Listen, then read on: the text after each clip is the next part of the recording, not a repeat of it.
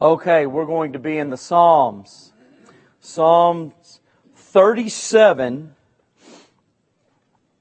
and we're going to start in verse 10 and just see how far we get. This 37th Psalm is the favorite Psalm of many, many Christians. You don't hear that a lot, hear much about it, but it's been written, and I've read some things and seen where many people love this 37th Psalm as we see ourselves as God's flock of sheep. And in this world, the wolves are all around. And David, by his experience and by the Holy Spirit speaking through David, he's talking about an experience that he once had. David kind of looked upon the enemy. He kind of looked upon the lost people, the unrighteous, the wicked, as the Psalms and the Proverbs say. To be the wicked, that just simply means to be the unjustified, the one that hasn't trusted in Christ. And he looked upon the people in the world, and he saw them seeming to prosper, and things just seemed to be going well. They were getting away with things that they were doing, it seems, and it just really got under David's skin, and he started getting consumed with it. And he's telling us, this isn't a road you want to go down, children of God. You don't want to be consumed in the thought of what all the people in the world have that do not know God, that reject Him, that do not give Him any time, that do not want His salvation. Don't be consumed with this. This is a psalm to put ourselves at ease. The effect of this psalm should cause a little less complaining about those in the world and a little less campaigning against them, and more consideration of their end. The end for those who don't know God, no matter what they seem to prosper with in this world. Let us consider that. And in verse 10, we're going to see a consideration. He says, "For yet a little while, and the wicked shall not be. Yea, thou shalt diligently consider his place, and it shall not be." To covet the material life of the unsaved, or to even question God as to why this stuff keeps going on with those who don't know you and they seem to be prospering, we're to look at their future place, not their present possessions, or not what they seem to be skating by and doing that is wrong, that is unjust, that is against God. They are going to leave their luxury behind one day, and they are going to an eternity without the Lord. And when we consider that, we don't lust for the things that they have. We don't get irritated in that way. Instead, we desire something they don't have. We desire something for them that they don't have. And that is the Lord's salvation. There's a change of mind that happens when we consider that. After seeing the consideration, let's look at the calm in verse 11. "But the meek shall inherit the earth, and shall delight themselves in the abundance of peace." As we think about everything that the people in the world have on this earth, and as David says, he slipped into envying this, some at some points and times in his life. This idea of peace does not come from anything on this earth. You cannot get peace from anything here. Peace comes from heaven. Peace is only given by God. Peace can't be paid for with money. It only comes by a relationship with the Lord. It can't be bought. Jesus said, "Peace I leave with you. My peace I give unto you. Not as the world giveth, give I unto you." This is something that only the people of God can possess in His peace. And it's better than anything that the world offers. The meek shall inherit the earth is what the beginning of the verse says, though. And there is a cult out there that believes that when their bodies go in the grave, the soul is going into the grave too to sleep. And then it's going to rise and inherit the earth one day when Jesus comes back. And that's not the way it happens. That's not the truth. Absent from the body is present with the Lord. And whenever a person dies on this earth, when a Christian goes to sleep, their soul immediately goes to heaven and they're with the Lord. And He's going to bring them back with Him one day. Their soul can't be asleep in the grave if He's bringing them back, okay? So as we consider this peace, and we consider the inheritance of the earth. One day things are going to change upon this earth. They're going to be different than they are right now. We are going to come back with the Lord Jesus to rule and to reign on this earth. Position and power is going to come later for you and I by way of the Lord Jesus Christ when He returns to this earth and brings us with Him. There is going to be perfect righteousness and perfect justice then in that day. So that's going to be the day for us on this earth that we're going to reign. It's not going to be this day and this time that we're going to have all of these possessions, that we're going to have all of these things and desire these things or covet these things whatsoever. As Charles Spurgeon considers what's to come when Jesus comes back to this earth, compared to how we are as the children of God now upon this earth, he said, the harvest is of a quiet eye. We just look for Jesus' coming. We believe His prophecy.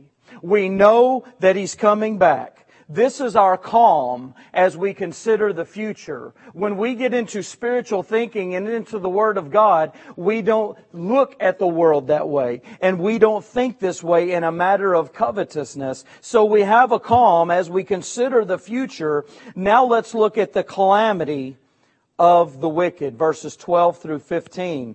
The wicked plotteth against the just, and gnasheth upon him with his teeth. The Lord shall laugh at him, for he seeth that his day is coming. The wicked have drawn out the sword, and have bent their bow, to cast down the poor and needy, and to slay such as be of an upright conversation. Their sword shall enter into their own heart, and their bows shall be broken. The wicked are against us now. Judgment is coming soon for them, though. It's coming soon. Look, the complete rebellion, the rejection of the Lord, the retaliation against God and His people by those who do not know Him, this is not going to bring a sympathy or a compassion from the Lord upon them at the time of judgment. Peter says He knows how to judge those that are not His people, and He knows how to bring His people into heaven and to reward them. He knows this. There's not going to be a soft heart for those that completely reject the Lord at judgment, but it's going to be laughter. And the very things that they do to try to destroy you and I, it's going to be the very self-destruction that comes upon them. Sin has a built-in self-destruction, and it's coming upon those one day. Not in this day and time. They may be prospering in the world in this day and time, but not in that day when judgment comes. Let us consider that. They shall experience what they have been trying to do upon God's people. Now let's look at a comparison. It's kind of like the Proverbs that you usually share on Wednesday night as we look at a comparison between verses 16 and verse 26. We will first read verse 16 through 19. A little that a righteous man hath is better than the riches of many wicked. For the arms of the wicked shall be broken, but the Lord upholdeth the righteous. The Lord knoweth the days of the upright, and their inheritance shall be forever. They shall not be ashamed in the evil time, and in the days of famine they shall be satisfied. Having a little with God is much better than having a lot without God. Gideon knows about that. God dwindled Gideon's army down to 300 men against some approximate 135,000 Midianites of the world. And the sword of the Lord and Gideon won that battle. You do the math. It doesn't make sense unless God is in it. Little is much when God is in it. Sometimes we have little in this world. Sometimes we have just enough to get by. But when we have the Lord, my, I would rather it be that way than any other way. There's a song that it kept stumbling through my mind. I couldn't land on the right word. Something about little is much when God is in it. Verse 17 that we just read. The arms of the wicked shall be broken, but the Lord upholdeth the righteous. I'll never forget at different times people wanting to connect me going to church as being a weak person. And I mean, that person was right. Those people right that said it. The only problem, they don't know that they're weak too. Everybody needs it. And everyone needs the Lord. That word upholdeth there in verse 17 is speaking of a prop. Everyone needs to be propped up. We have people of God we can lean on sometimes. Sometimes we don't. Sometimes they're not there. The Lord is always there. He is always our prop. He is our strength. And He holds us up. Every time we need a prop, He's there. Some rely on temporary ones. Those in the world that have all of these things, that is their prop. That's what they lean on, but it's going to fall through and it's not going to hold them up one day. God is an eternal prop. We have the favor of being able to lean on Him. We have the comfort of God, verse 18, the Lord knoweth the days of the upright, and their inheritance shall be forever. Not only do we have the favor of the Lord, but we have the comfort of the Lord. Our future is known by Him. Our future is planned out by Him. What a comfort to you and I to know that the Lord is leading our lives. Verse 19, they shall not be ashamed in the evil time, and in the days of famine they shall be satisfied.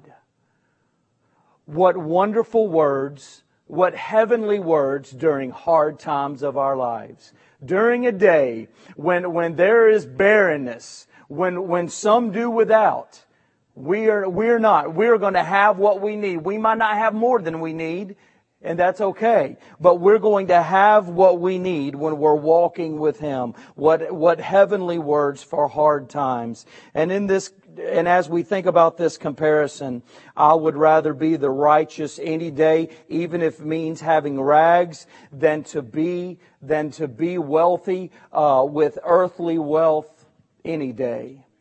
Moses chose rather to suffer affliction with the people of God than to enjoy the pleasure of sin for a season.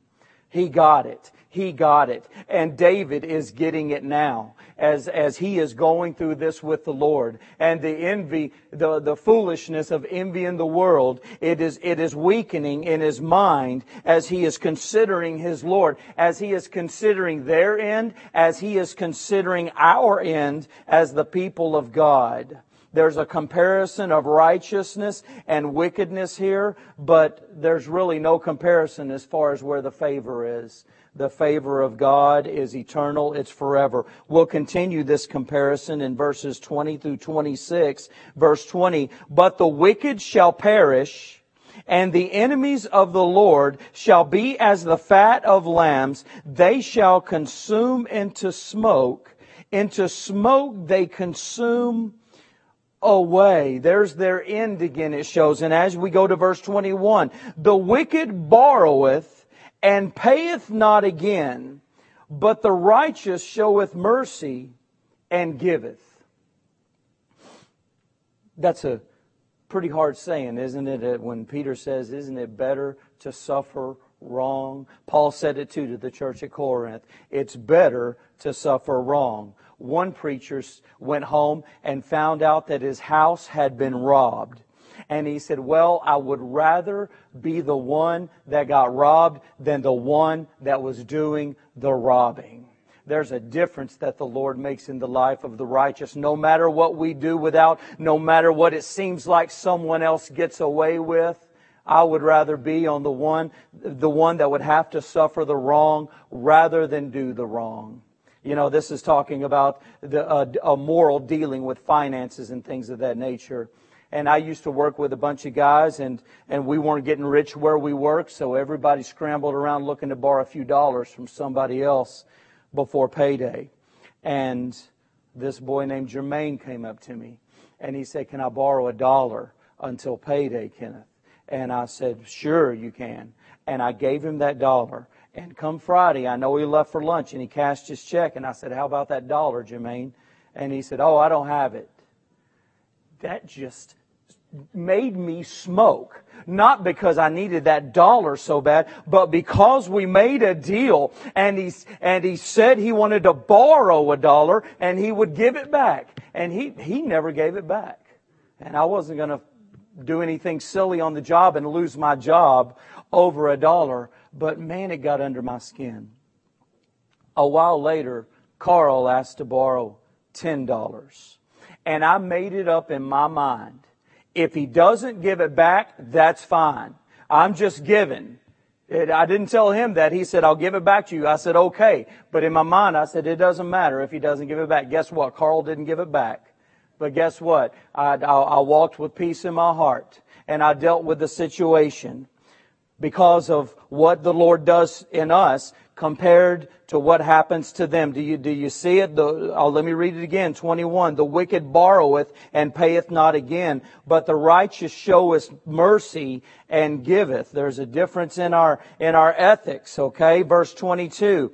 For such as he, blessed of him, shall inherit the earth, and they that be cursed of him shall be cut off. Again, consider therein the blessings and the happiness of the people of God, the righteous, and the displeasure and the misery that's coming for the wicked. Look at Deuteronomy chapter 28, and it speaks of a blessing and it speaks of a curse. And there's only one thing that decides that, and that is Jesus Christ. And personally, not saying you're a Christian, not a wishful hope, but trusting in Jesus Christ and knowing Him as Savior. Verse 23. The steps of a good man are ordered by the Lord, and He delighteth in His way. There's a prepared path for the righteous. And on that path, look, we don't invent or we don't create a path. Some people are always worrying about whether they're pleasing God or whether they're doing what they should be. You're not going to invent something new. You don't need to scramble out to find out what to do for God. He's already laid it out before you. As someone here once said, do everything you know to be doing in the Lord, and He'll add that special gift or that special ability or that special thing for you to do. But just walk in His path. It's what He's already laid out for you and I. We don't have to try to be creative and invent something. We just surrender to Him and we walk in His ways. Verse 24, though he fall, he shall not be utterly cast down, for the Lord upholdeth him with His hand.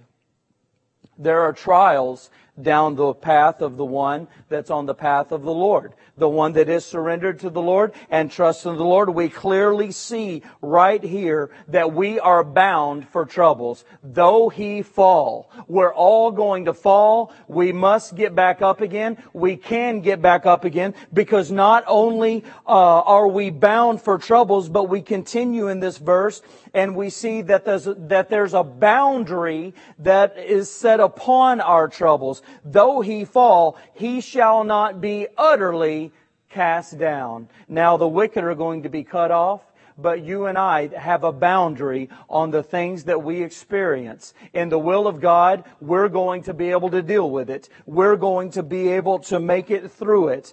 1 Corinthians comes to mind, chapter 10 and verse 13 says, there hath no temptation taken you, but such as is common to man. But God is faithful, who will not suffer you to be tempted above that ye are able, but will with the temptation also make a way of escape, that ye may be able to bear it. That's not only talking about temptation to sin. When you look up the words tempted and temptation in that verse, you will find adversity. And we will go through adversities in life. And what we find here, as well as in the Psalms, is that there is a boundary upon them when we're walking in God's will. Yes, we will fall. Yes, we're bound to do some suffering of some sort, but it's not going to be enough that is going to take us under or take us away. There's a boundary upon them, but not only that, it ends with a blessing. In the end of verse 24, it says, for the Lord upholdeth him with His hand. There's that prop again that you and I need in the Lord Jesus Christ. We will make it through the adversities. So there is what will be. The falling, the stumbling, we're bound to do so. But there's also what cannot be, for them to completely take us under in the Lord. And there is what shall be. And that's the blessings of the Lord as He holds us up. And we have His precious promise that He'll take care of us. And then in verse 25, He says, I have been young and am old. He's writing this psalm when he's an older man. Yet have I not seen the righteous forsaken, nor his seed begging bread. How beautiful is it to mature in the Lord. As I say a lot, I just love to be around those that have walked with the Lord a long time, have seen things that young men haven't experienced yet. What a great value that is. David at one time looked upon the wicked and looked upon everything they had and looked upon everything they seemed to be getting away with, and it was kind of like, why? And it was kind of like they're just skating by with what seems to be no repercussions. But now he looks back and he says with a precious memory in mind, the Lord's people have never gone without. Praise God. My dad once said, Kenneth, I've lived on this earth 76 years. I've never seen any death and resurrection. Well, the Lord changed the words in His mouth. And look how the Lord changed the words in David's mouth. He sees God's people and the type of prospering, which is the sweetest prospering that He gives to us. We never go without. He takes care of His people. He never leaves us nor forsakes us. Verse 26, He is ever merciful and lendeth, and His seed is blessed. Some see a cup half empty, and some see a cup half full.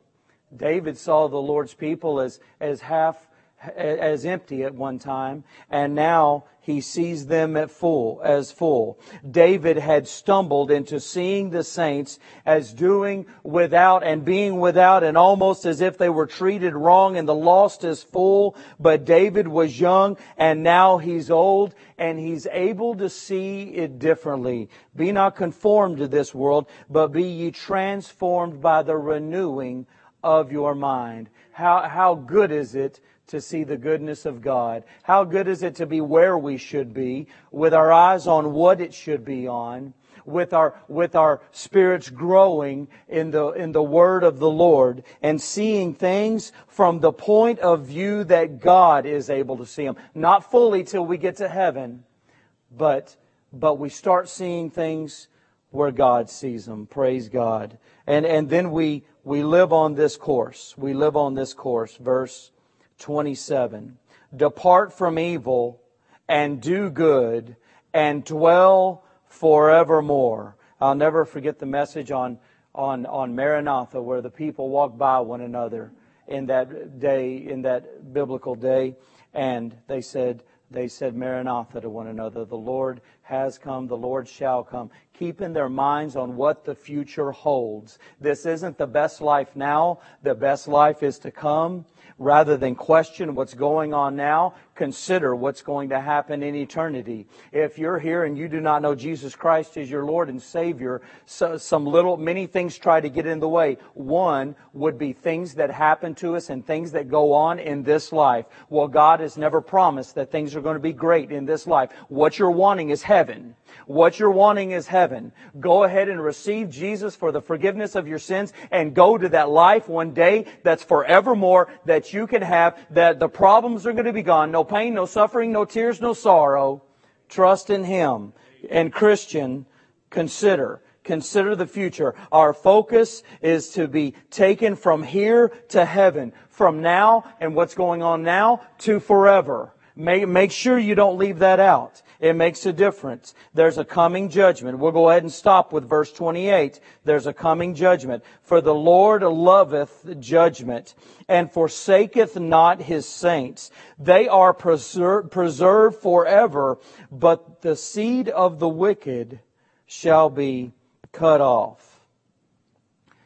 At judgment, we're going to be known. At judgment, we're going to go before our Lord, and it's going to be someone that we met in this life, and someone that we talked to, and someone that we shared with, and someone that took us through many things. We're going to come before Him, and we're going to know Him. And we're reserved. We're preserved. We're going to heaven for eternity. And there will be those that stand before Him, and He's going to say, I never knew you. Depart from me. And the word here is cut off. Standing before the Lord as strangers and leaving the presence of the Lord as strangers and never in the presence of the Lord again.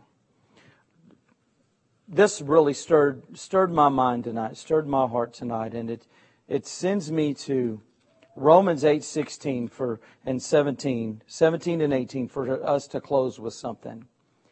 And if children, then heirs, heirs of God, and joint heirs with Christ, if so be that we suffer with Him, that we may be also glorified together. Something else comes to mind. Let's go ahead and, on this thought of the wicked prospering, and the wicked seeming to get away with whatever, and us just having maybe just enough to get by sometimes. Is it why? Well, James says in chapter 2, verse 5, Hearken, my beloved brethren, hath not God chosen the poor of this world, rich in faith, and heirs of the kingdom which He hath promised to them that love Him? We're rich, folks. We're rich in faith. We're rich with the greatest riches that any of us could ever have. Let us not. If we look that way in the world and we focus on the things that the world has, we can't focus on what God has for us in eternity. We can't focus on what we have now. I was able to spend some time with someone a while back, and you know, you always want to be doing more. You always feel like there's something else you can be doing in the Lord. But I was able to have someone with me, and I just realized, wow, everywhere we went, everything we were doing, it's around the things of God. And it's around the people of God. He's blessed us. He's blessed us with one another. He's left His Word in this world. He's left His Holy Spirit in this world. He's left His sweet church in this world. And He's coming back for His church one day. So you know His true church is here. I'm glad to be here. I'll be glad with whatever the Lord lets us have and lets us continue with. Let us keep our focus on Him. Think about the end of the lost. Let's pray for them. Let's see them saved. All right, we're going to turn it over for some good singing and some prayer request and praise report. Now, teenagers, I